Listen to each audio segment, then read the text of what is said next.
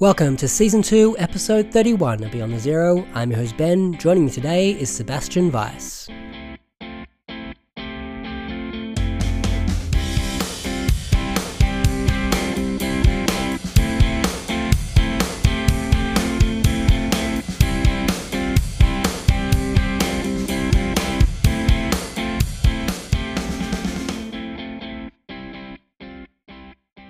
Sebastian is a writer and philosopher, and he's the founder of Outcast Press. Welcome to the show, Sebastian.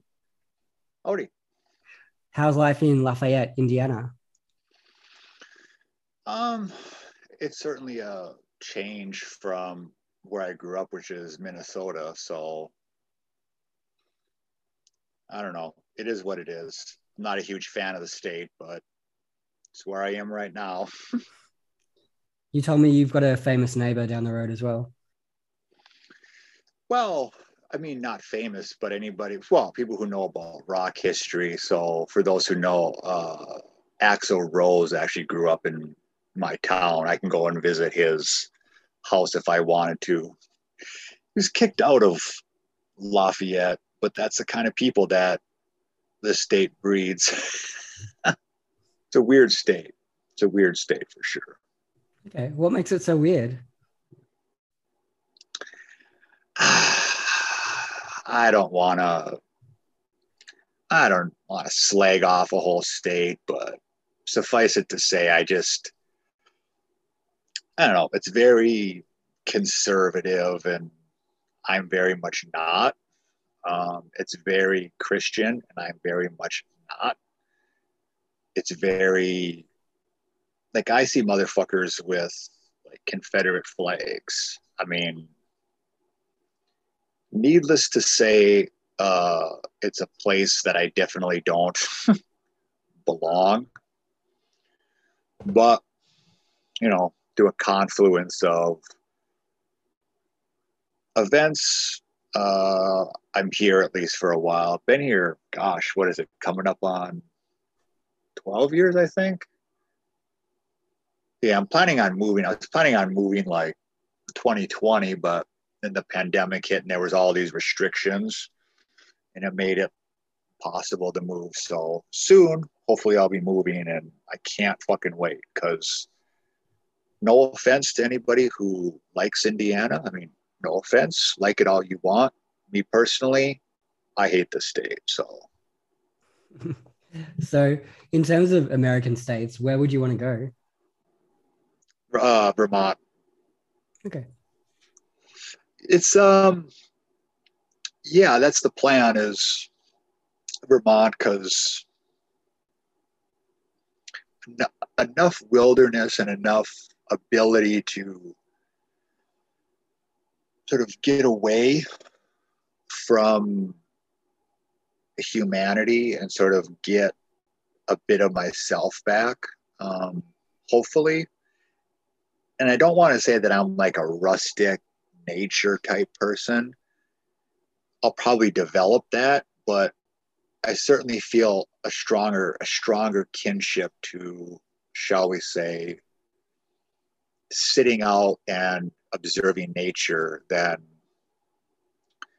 listening to some dickhead with ill-informed opinions tell me why some conspiracy theory or something. And it's like, dude, why are you talking to me, right? I'd rather just watch like an elk or a deer. Too much humanity is bad for me. Too much humanity is bad for the soul. And so that's part of it. It's that hopefully it provides a decent level of separation from humanity where, I don't know. I mean, certainly it's just how I'm built, I guess. Like right now I live in kind of a rough area and it takes its toll on one's health. Some people are built for city life. Some people are built for not that. And I'm built for not that. So, yeah. Okay, well, hopefully you get out of that shithole quite soon. And again, no offense to if somebody loves it here, more power to them. It's just not for me. People would say much the same probably about Vermont. They probably say, "Oh, it's too fucking cold there." Yeah, well, it's north, so. Okay, I want to start with Outcast. Could you tell us a bit Mhm. more about your journey starting the press? Yeah, so most of the decisions that I make are not impulsive. And I don't want to say that starting Outcast was an impulse decision, but it kind of was in the sense of like, I never dreamed of starting a press. That was never up until about 3 months, maybe a year. It had been floating around in my head. But up until then, I never even thought I would ever start a press, right? That was never a dream of mine. I was perfectly content. I would have been perfectly content just pumping out poems, pumping out short stories, pumping out maybe novels down the line. But what I noticed um, is that at least the places I found wouldn't accept on principle my work, right? So every writer has just knows rejection is key. You're going to get rejected a lot. That's not the problem. The problem is I would come across edgy magazines, uh, places that claim to be edgy that wanted like dark material, and you still sometimes see this. I still sometimes see this where it's like, oh, we want dark fiction, we want edgy fiction, but then they have like a caveat of like no animal abuse, no rape, no torture, and it's like, then how the fuck are you edgy? Like, I mean, I get if I submit a piece to, shall we say, Asimov's, or I submit, to other publications that have like a very wide audience, right? I get that a lot of my stuff isn't going to be welcome there, and that's fine with me. I'm totally cool with that. But if a place is going to market themselves as edgy, I guess I'm just of the belief the gloves come off, right? Like, I want, and so I started it after there was a breaking point for me. It was somebody sent me a link and they go, here, I found a magazine. They like edgy. And I'm like, great. And it was just the tipping point of a long list of, because again, a lot of this places, the stuff that I write about, it's not like the magazine list is all that long. Although I've learned that it's getting bigger, which is great. But it was another place where I was like, the sales pitch on the front of this website was awesome. It was like, I'm like, wow, great. I found my place that I could submit to. So then, like any responsible person, I go to the submission requirements, right, and study those. And I noticed it was basically like a big X next to everything that I had prepared. And I was like, something just snapped at me, and I'm like, well, fuck, I'll just do it myself. And it was with the explicit intention of, we're never going to tell writers, I mean, if somebody submits to us, yes, we're going to do editing, obviously, but we're never going to say, oh, you swore too much here, or, oh, it's like, no, if the piece is good, like, we want you to go far. Like, we want you to find that line that you think shouldn't be crossed, and like like speed over it, crash the car, and start the car on fire. Like, we want you to really go out there. Um, and so for us, all the standard stuff is in place, which is, it's got to be good. I know good is relative, but it's got to be a good piece. But beyond that, like, we want to be not the only, but we want to be known for taking the stuff that's good, but that doesn't sanitize reality. right? That's going to give you the down and dirty, unfiltered, whatever. And really no content restrictions in terms of like, okay, we're not going to take science fiction and fantasy, but content restrictions in terms of like themes. Like if you want to write about whatever, go for it, right? I mean, Joyce Carol Oates, for example, has, I think it's a novella called Rape, a Love Story. You know, so for everybody who wants to get on their high horse, it's like, motherfucker, a literary icon, Joyce Carol Oates, has, I think it's a novella called Rape, a Love Story. You can go there, people. you can go far beyond. And so, yeah, it was born out of that. And so far, the reception has been, you know, I mean, I still see us in our infancy, right? Where we kind of launched our Kickstarter or finished our Kickstarter of last year, and put out our first releases fall of 2021. So, yeah, just the reception we've gotten so far, even in our infancy, has been really good. And so I'm very grateful to all the fans, all the readers, all the authors that trust us with their work, and we take it very seriously. Like, yeah. So that was me droning on a whole lot. It's all stop. What have been some of the highlights coming out of the press so far? There's one really big one that I can't announce. Oh, there's one that I wish I could announce.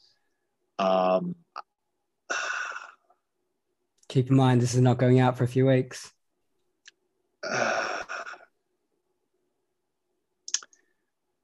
All right. So it's not going to go out for a few weeks. So hopefully, okay, Craig, don't get mad at me, but one of the highlights is, and again, Craig, don't get mad at me if everything's not finalized, but so Craig Clevenger, who wrote The Contortionist Handbook, among other things, which is one of my favorite books. It's top. It's just a masterclass in outstanding writing. He's going to be a guest editor for spring 2023 for a diner noir anthology. Because to the best of our knowledge, nobody's done an anthology that centers around diner noirs, which is weird, right? Because how many noir or crime fiction stories take place at a diner of some kind, right? Like, just take Breaking Bad. How many scenes were there, like important scenes took place at diners, or just, so diners play such a pivotal role in noir that we thought, well, shit, why not just do that? And he's got some pretty heavy hitters, and I don't want to, let's just say that it'll be an open call, but people in the noir community will be pretty pleased, I think, with the lineup that he's already got confirmed. Especially, there's one person that, I'll drop one hint. There's one person that's been away for a long time that Craig thinks he can get back in. And I think it's pretty much sewn up from my understanding. So, yeah, that's a recent highlight. The biggest highlight is that our first anthology in Filth It Shall Be Found, we got some really like big timers. Like at least in my book, we got some big timers. And that surprised me because I went on Twitter, I found them, and I did like a cold call thing. Because I've always been of the opinion a no is free, right? So I'm like, I'm going to hit up some people in the transgressive fiction community and see what happens, right? So I hit up Craig Clevenger. Yeah, he sent a piece. I hit up Lauren Zapala. She sent a piece. I hit up Greg Levin. He's got a piece in there. I hit up Stephen Jay Gould's, he's got a piece in there. I mean, so without exception, all of the people I hit up said yes. And that kind of blew me away. I'm like, wow, like we're just getting started. And I was expecting most of them to just slag me off, but they didn't. Another highlight I would say is just in general. Um, our authors are unbelievably dedicated, and like they just promote. I mean, we do our promotion, but they do their part too, where it's a dual thing. Like obviously we promote, but they also promote, which is good. So like just an example, Austin Davis on his own accord, right? He pitched this to us. He's like, I've got a tour that I've already got set up for this book. Like, do you want to take it on? Shit, yeah. So we took it on, and he has been touring. I think he's still touring, right? I mean, this guy, and plus, I mean, a big shout out to Austin. He was on me and Cody Sexton's podcast, and this cat is just outstanding. He works with the homeless population of Arizona, and just like I was surprised to find out his age because he's 21. And like when I was 20, or no, he's 22. When I was 22, I was a fucking dipshit, right? I think all of us we were like stupid.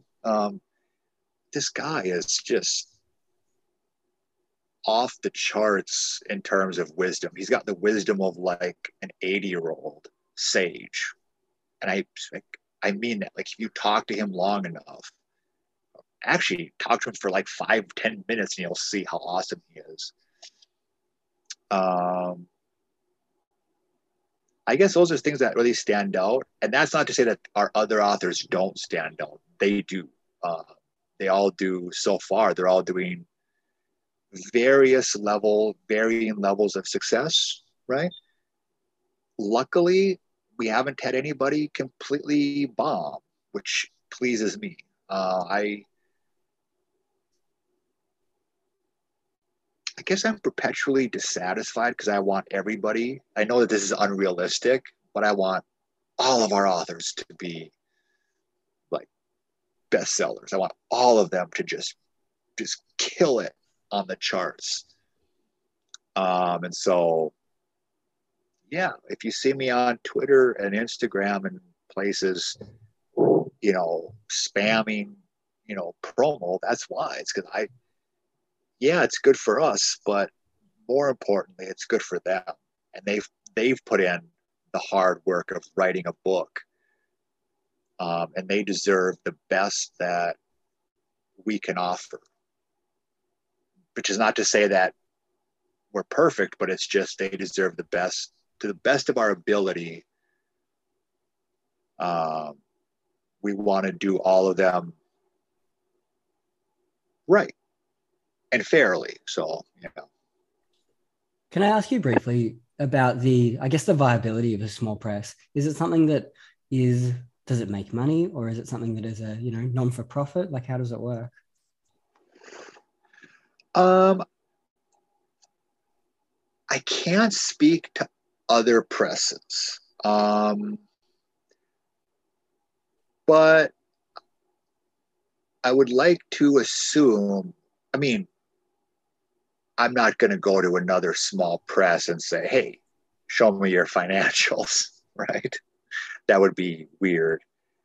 I would assume that some small presses that hit a more popular market do pretty well, and some of the people might be able to do it full time. So if you hit like a horror market, like horror really big, crime fiction really big, I imagine, again, this is pure speculation, that some of those people can probably do it full time. Most of us can't, especially not the stuff that we do. which is niche, like transgressive fiction. Like you even ask readers, like one of the barriers is like you even ask readers, you say transgressive fiction, they're not even going to know.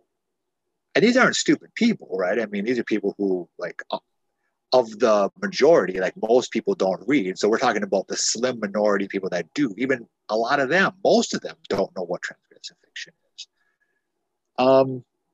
We've been fortunate enough that we're able to keep our doors open, but I'm not going to delude anybody and say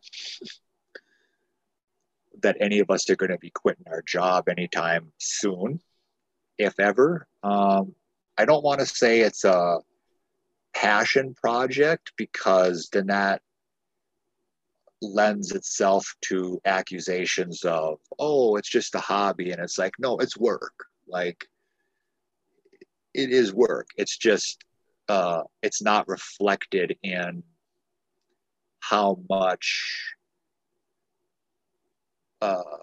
money or revenue we bring in. But yeah, so just speaking for us, none of us at Outcast are going to be quitting our day jobs anytime soon, unless we get on somebody's radar, and some big person's radar, and they promote us. If all of a sudden Stephen King, for some unknown reason, is like, hey, I want to feature you, then it's like, great, then maybe we'd have a shot. But yeah, we don't do it. I mean, at the end of the day, we wanted to give a home to places, to stories and books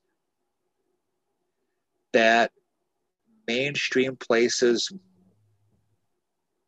would reject. That, and not even for quality, they would reject because, you know, they've got a team. And again, this isn't slagging them off necessarily. It's just they've got to make a return on it, right? Because they're paying a large advance probably, and they're paying a lot of marketing, and so they have to get the widest audience. We're not aiming for a huge audience, because I mean, if you read our stuff, it's like a lot of people aren't going to be into it. So it's very niche.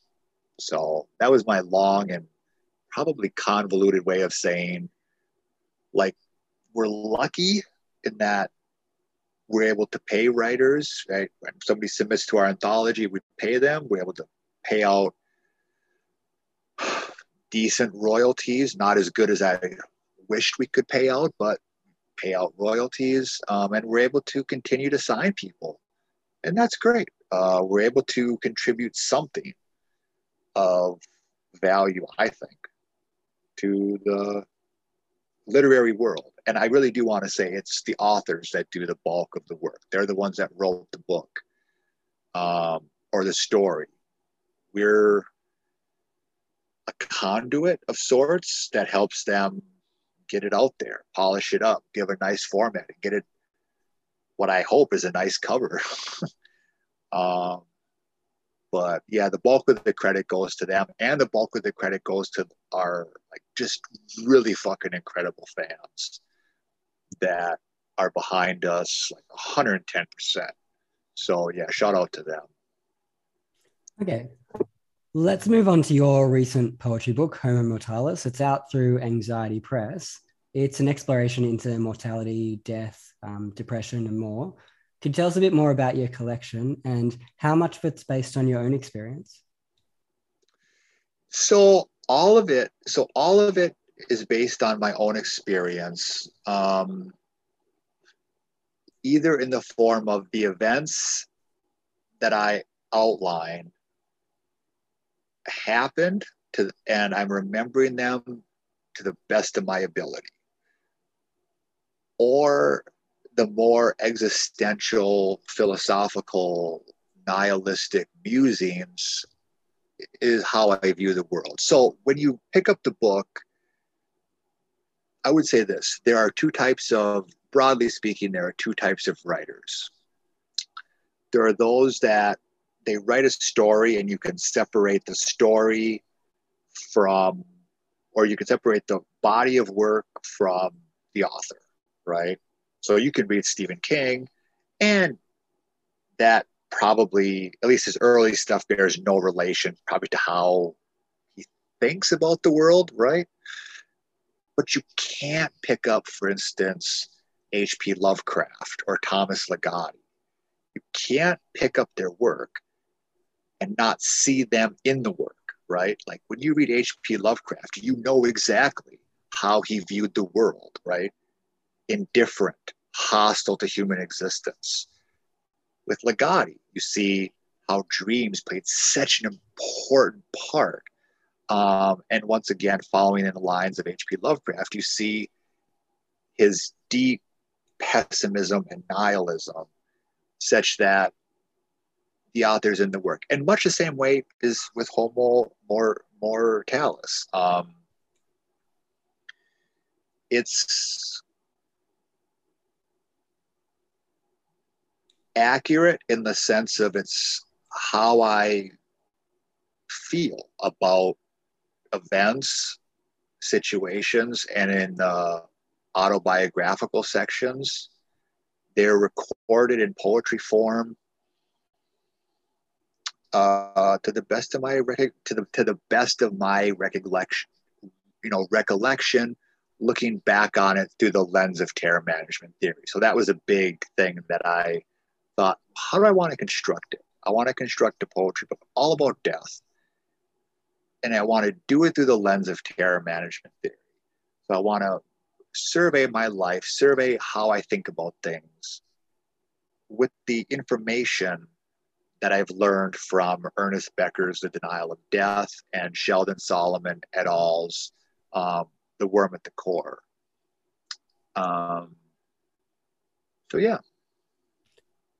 Some of the events that happened to you, I assume you in this book, are pretty intense. Like there's abuse, there's some, there's a father relationship, which is pretty awful. And there's I guess lots of questions about the nature of how we hold on to life. Do you want to tell us a little bit more about that? How do I say it? When I write a piece, I think I owe it to the reader to give all of myself. And I don't think anything that I write about in here is anything that most people haven't experienced some of it, or way worse, right? Like I'll just give you, how do I put it? What I've heard is people respect the book because of its just unbridled, raw honesty. And hopefully that gives others permission to do much the same. Because I think that stuff that I outline, other people could outline too, and it would be 1,000 times more horrific. Example, I'll give you an example for people. Because of how I am, people open up to me about really horrific things. On 3 different occasions, I've had, well, first of all, here's something that's depressing. I don't know any woman who has opened up to me in an intimate way. And I don't mean intimate sexually. I mean, they've gotten to know me and they can trust me. I've not met in my entire life any woman who's opened up to me that hasn't been the victim of sexual assault. Now that's fucking depressing right there. Now, couple that with, on 3 different occasions, I've heard variations of this story told to me. And it's jarring because it's told in the course of conversation, just like you're ordering off of a menu, right? It's just thrown into the conversation. So I have to step back and go, wait, back up. What did you just tell me? Of a mother pimping out the young girl for drugs. So, I mean, the stuff that I outline in here about my sexual abuse and me witnessing violence and domestic, I just penned something that I think the lot of humanity goes through. I mean, we're not good. I mean, as a species, we're not good to one another. We're really shitty to one another. Some would say a lot of the time. I would say almost all the time, right? We're kind of a shitty species. Do you want to talk about what you're working on next? Yeah. I've got a bunch of short stories that I'm working on, and I'm outlining some novels. I'm kind of taking a little bit of a break from transgressive fiction, and I'm writing some cosmic and existential horror short stories. So that's currently what I'm working on now. Is I've got a bunch of these that I want to get out to eventually form a collection. Cody Sexton and I also have a charity anthology for Planned Parenthood, because in America, we're fucking regressing again. And it looks like soon Roe versus Wade is going to be overturned by the Christian fascists. And so we're doing a charity anthology called A Place Where Everyone's Name is Fear, where all the proceeds from it are going to go to either Planned Parenthood or some other organization that supports women's health and women's rights. So that's, I'm working on a piece for that I'll include in that. I've got a piece, I can't announce it because it's not formal yet, damn it. Yeah, and then outlining, I'm pretty much complete, well, first draft wise, of a novel called Heaven's Tourist. That's about a religious con man. So it's, the crux of it is that there's a guy who is a pretty skilled con man, and he dies. He gets into a car accident, he dies, but he doesn't have a religious experience. But he notices that people, while in the hospital, that people gravitate toward people who do. And so he's like, wow, this is like a really good grift that I can do. And so he develops this elaborate, makes up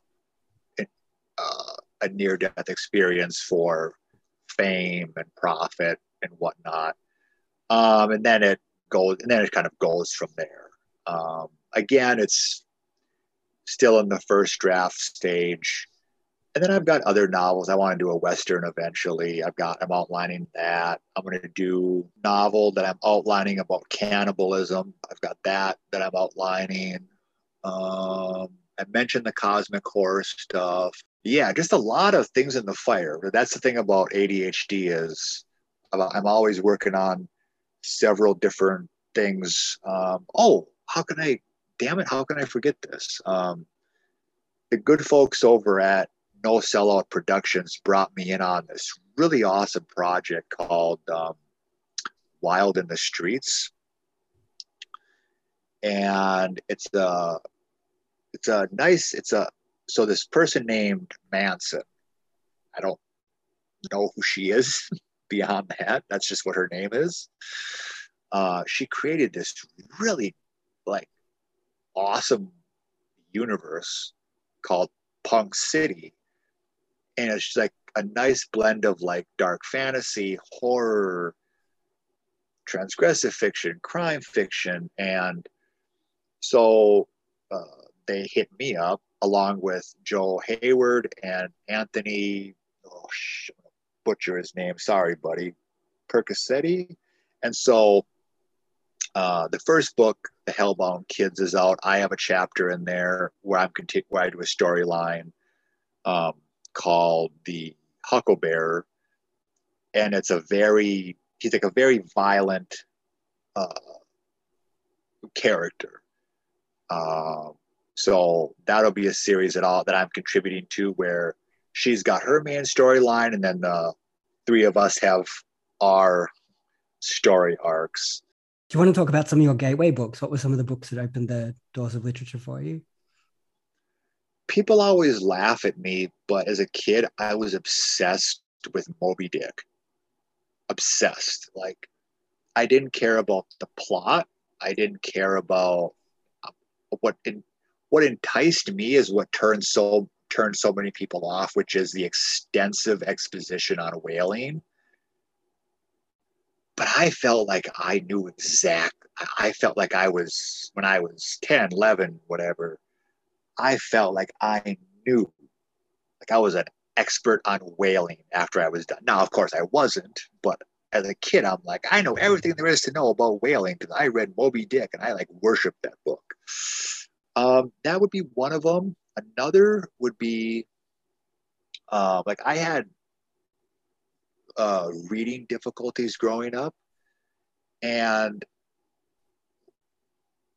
I have to say what got me really into like reading at a young age, like second, third grade, I devoured Goosebumps books, R.L. Stine's Goosebumps. I devoured those books. It's perfect, right? Like if there's a parent watching wants to get their kids into reading, and the kid has an interest in horror, and they're like relatively young, under fourth grade, get them Goosebumps. You can't go wrong. It's the perfect type of horror for that age group. And then move on to, Stephen King and H.P. Lovecraft and other people. Those are probably my gateways in the beginning, and then sort of what kept it going. There were certain things that kept it going. So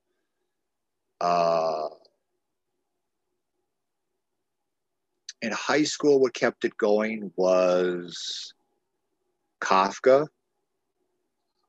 That's what sort of reinvigorated the engine, because I kind of had slowed down a little bit. I was like, I was too busy making trouble and stuff. But then that sort of reinvigorated it. Was Kafka. Like, wow, never heard of this guy, Kafka. And Dostoevsky. I was like, fuck, this is really good. So like Dostoevsky and Kafka really sort of kept me going through it.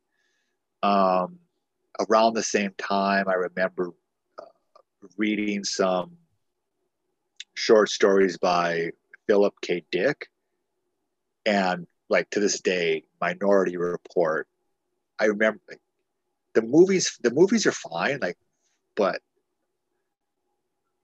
it's almost the perfect short story. It's just such Minority Report is, when I read that, I'm like, this is fantastic. This is just absolutely like sacrilegiously good. Like for me, Philip K. Dick is kind of hit or miss. I don't think he's ever really bad. But when you've read a story like Minority Report, and then you read some of his other stuff, you're just like, if only it all could have been like Minority Report or Paycheck or, Do Androids Dream of Electric Sheep or stuff like that.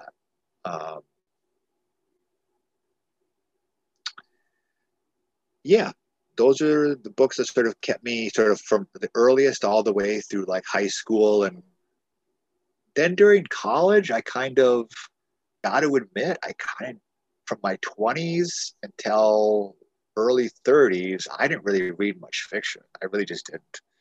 I was too busy.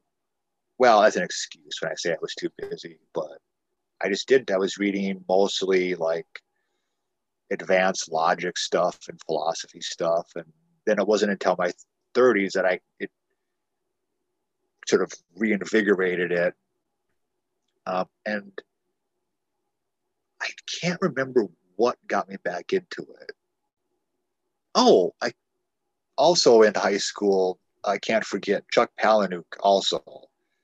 he's the one that also, before I even knew what transgressive fiction was, like reading Fight Club, Survivor, Choke, and Invisible Monsters. It's like those four for me. It was like, wow, you can do that. Like you can go there. No, I know what it was. It was in my 30s. Somebody said, you need to read J.G. Ballard's Crash. I was like, okay. So I read it and I'm like, wow, this is like, this fucks me up a lot. So then I went searching for other stuff. And eventually, a couple years ago, I figured out that what I was writing was actually called, or one of the types of things that I write was actually transgressive fiction. Because before then, I didn't know. It's kind of it's a common thread. If you ask transgressive fiction writers, they'll say, yeah, we didn't really know what we were writing. We just know that the horror people didn't really like us, and the crime fiction people didn't really like us, and we were kind of, and the literary people didn't like us, so we were kind of like the outcasts of everybody. And then you've discovered this label. Oh, there's actually transgressive fiction, and Nabokov falls into that. Palahniuk falls into that, and Ballard falls into that, and a whole bunch of people. Monica Drake falls into that. Okay, cool. So, all right. Once again, a long answer. Okay. Do you want to talk about the books you're currently reading? Yeah. So I'm rereading the nice Penguin Classics edition of the two collections of Thomas Ligotti. I'm reading that right now. I also rereading. Books that I like. I do some rereading. So I'm in a rereading phase at the present moment. So I'm rereading. What's the actual title? Songs of a Dead Dreamer and Grim Scribe by Ligotti. I'm rereading Ernest Becker's A Denial of Death. So those are the two ones I'm reading right now. I've got a whole bunch of others to add that I don't like to get too many books because then I lose the thread, right? So I don't like to read too many books at once because I'm the kind of reader that can't just sit back and like enjoy a book. I have to be like, wow, this works. Why does it work so well? Or how is this person doing this that's hitting this emotional chord? How are they pacing things? And so I kind of lose that if I read. I know some people are like, oh, I read like 5 books at once. I can read 2 or 3, and that's about it before I start to pick it back up and be like, okay, what was going on? So yeah. We'll take a quick break here on Beyond the Zero. We're speaking with Sebastian Weiss.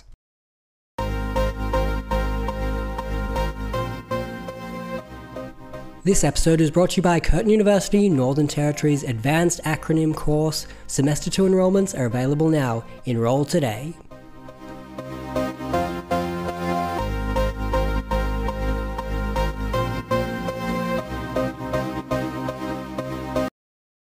We're back on Beyond the Zero. It's time for Sebastian's Top 10.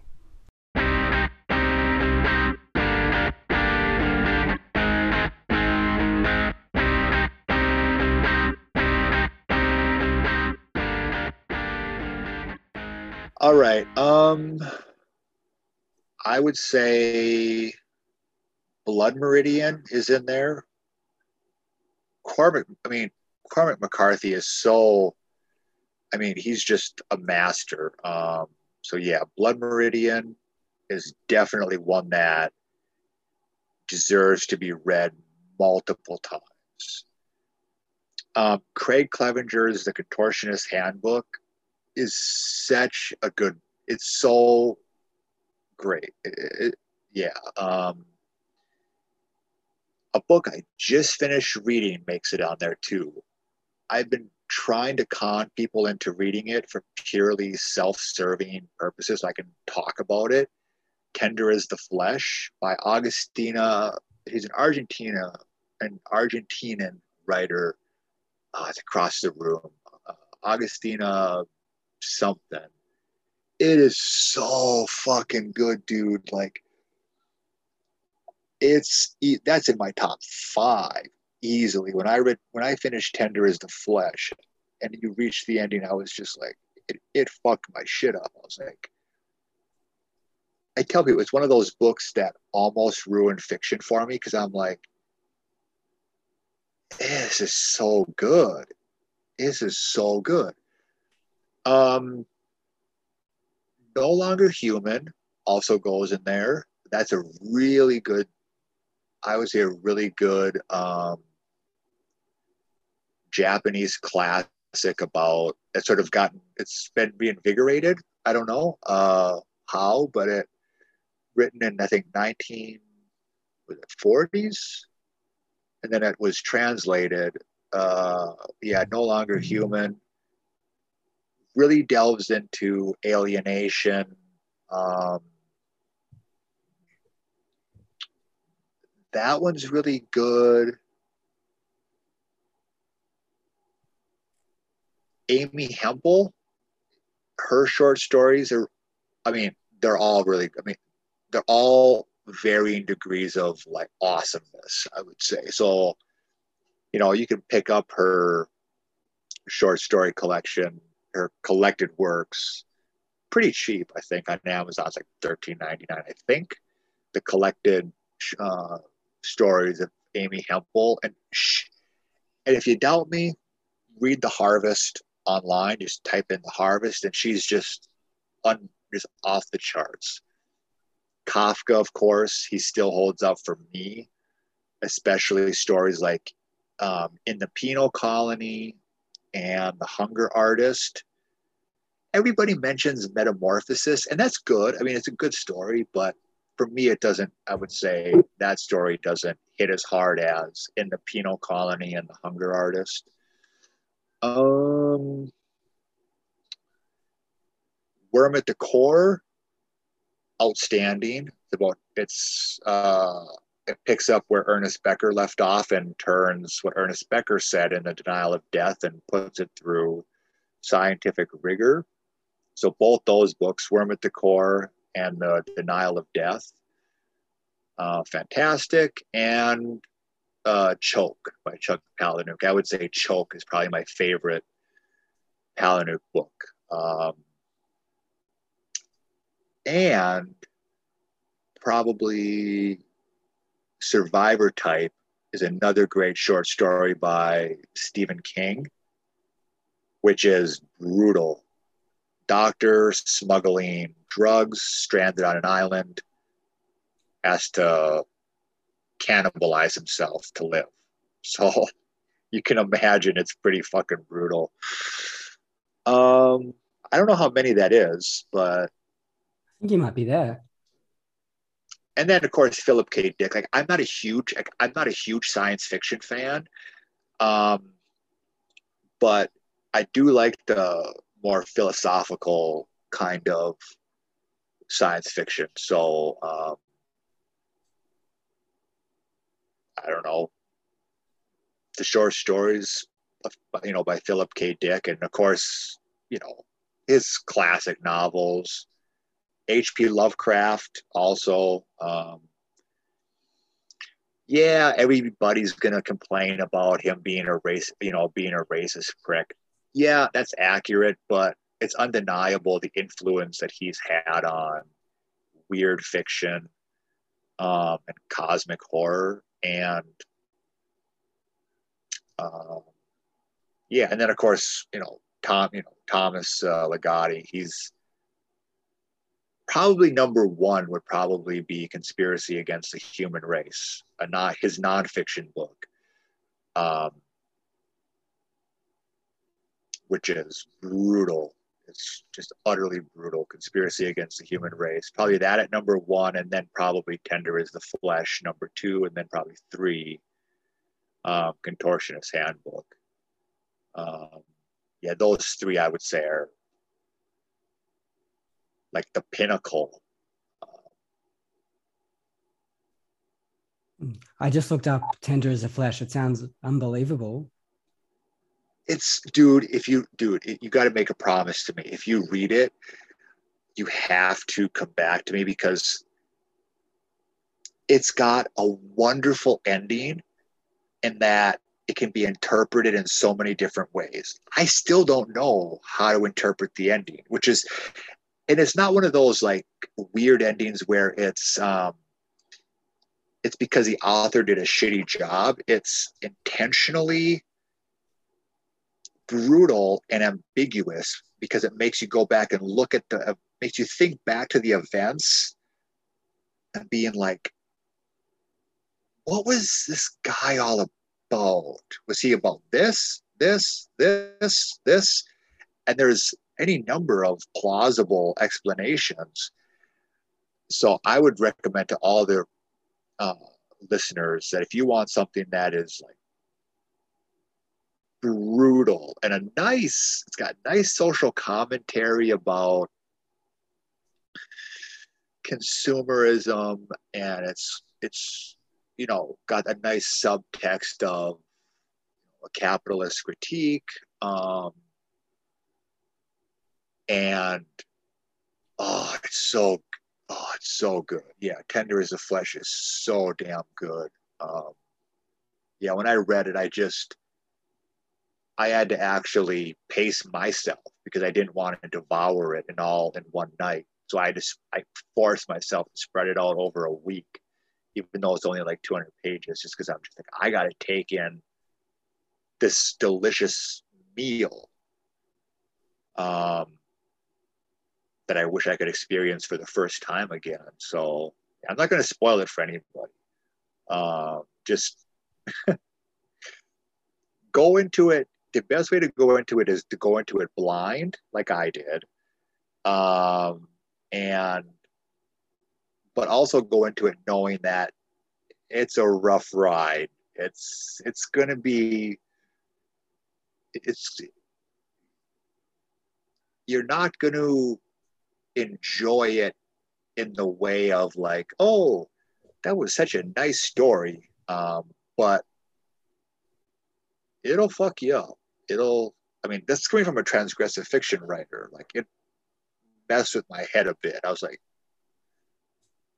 kind of literary vertigo in a way. So, all right, done. Augustina Bazterrica, I think the name is. So, yeah, I'm putting it on my list today. Done. Yeah, you got to hit me back up. And I mean, after reading that, I'm thinking, man, she's got other books too. And I'm like, translate them. I'm like, people, translate them. Because if they're anything like Tender as the Flesh, like, she should be winning awards. I mean, side note, she's actually, after reading that, I took inspiration of, I'm like, well, I got to write a cannibal novel now. That's how good it is. I guess that's giving away, okay, yeah, you're not going in blind now. Yes, it's about cannibalism. But that's all I'm going to tell you is the listeners. So, it's so good. And the translator did a fantastic job, because it's, I don't know. Read it and be prepared to be mind-fucked, because it is just unbelievable book. So, yeah. Before we wrap it up, do you want to tell us where we can find Outcast, where we can get in touch with you, where we can listen to your podcast?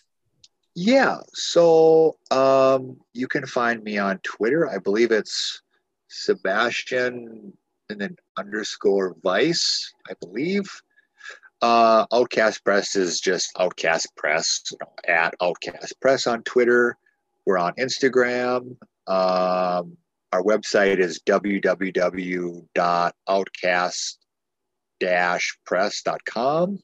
The podcast, the podcast we do, me and Cody Sexton of Anxiety Press do usually a weekly podcast where we sit down and we shoot the shit with writers and, other interesting people, and go for about anywhere from, depending on how much time the person has, it can go from hour to 2.5 hours. I mean, one of our highlights was we actually got Sheldon Solomon on, one of the co-developers of Terror Management Theory that I based my poetry book on, Homo Mortalis, which he actually did coin the term. And if I can just be a little bit smug for a minute, just a little bit, he did read the book. He liked it. He said it was good. So it got an endorsement from the man himself who developed Terror Management Theory. Also, I keep saying also, but also, for those of you who buy the book, I talked to Cody and I said, listen, man, because of current events, all of my royalties, I'm going to be donating to either Planned Parenthood or some other kind of reputable women's health and reproductive rights organization. It's just a cause I feel strongly about, just bodily autonomy in general. And I have a profound sort of hatred for the more totalitarian elements of Christianity, which is not to slag off all of Christianity, it's to slag off very brutally the more fascist totalitarian elements of it. So you can find us on our YouTube channel, The Varieties of My Anxieties. Perfect. Well, thank you so much for joining me. That was great talking to you. Yeah, so hopefully I didn't ramble too much. So thanks for having me on. Thanks for and if I may, definitely check out my stuff, but for sure check out Outcast stuff. I mean, we got some amazing authors over there, and they deserve to be read. They deserve to be supported. They're fantastic individuals, and we got a lot of stuff on the way too. We got some good stuff on the way. We've got Manny Torres. He has a book coming out, and Steve Golds is going to be having his poetry collection, one of his poetry collections, come out through us in August. And we're booked through 2023, so we don't plan to go anywhere. So I'll probably be hitting you up with, hey Ben, you want to host this person? Hey Ben. so but no, it's been a pleasure. You've been a very gracious host, and once again, thanks for hosting all of the people over at Outcast. You're a tip-top guy. Well, I love the work you're doing over there. I love your writing as well. So great job, and keep it up.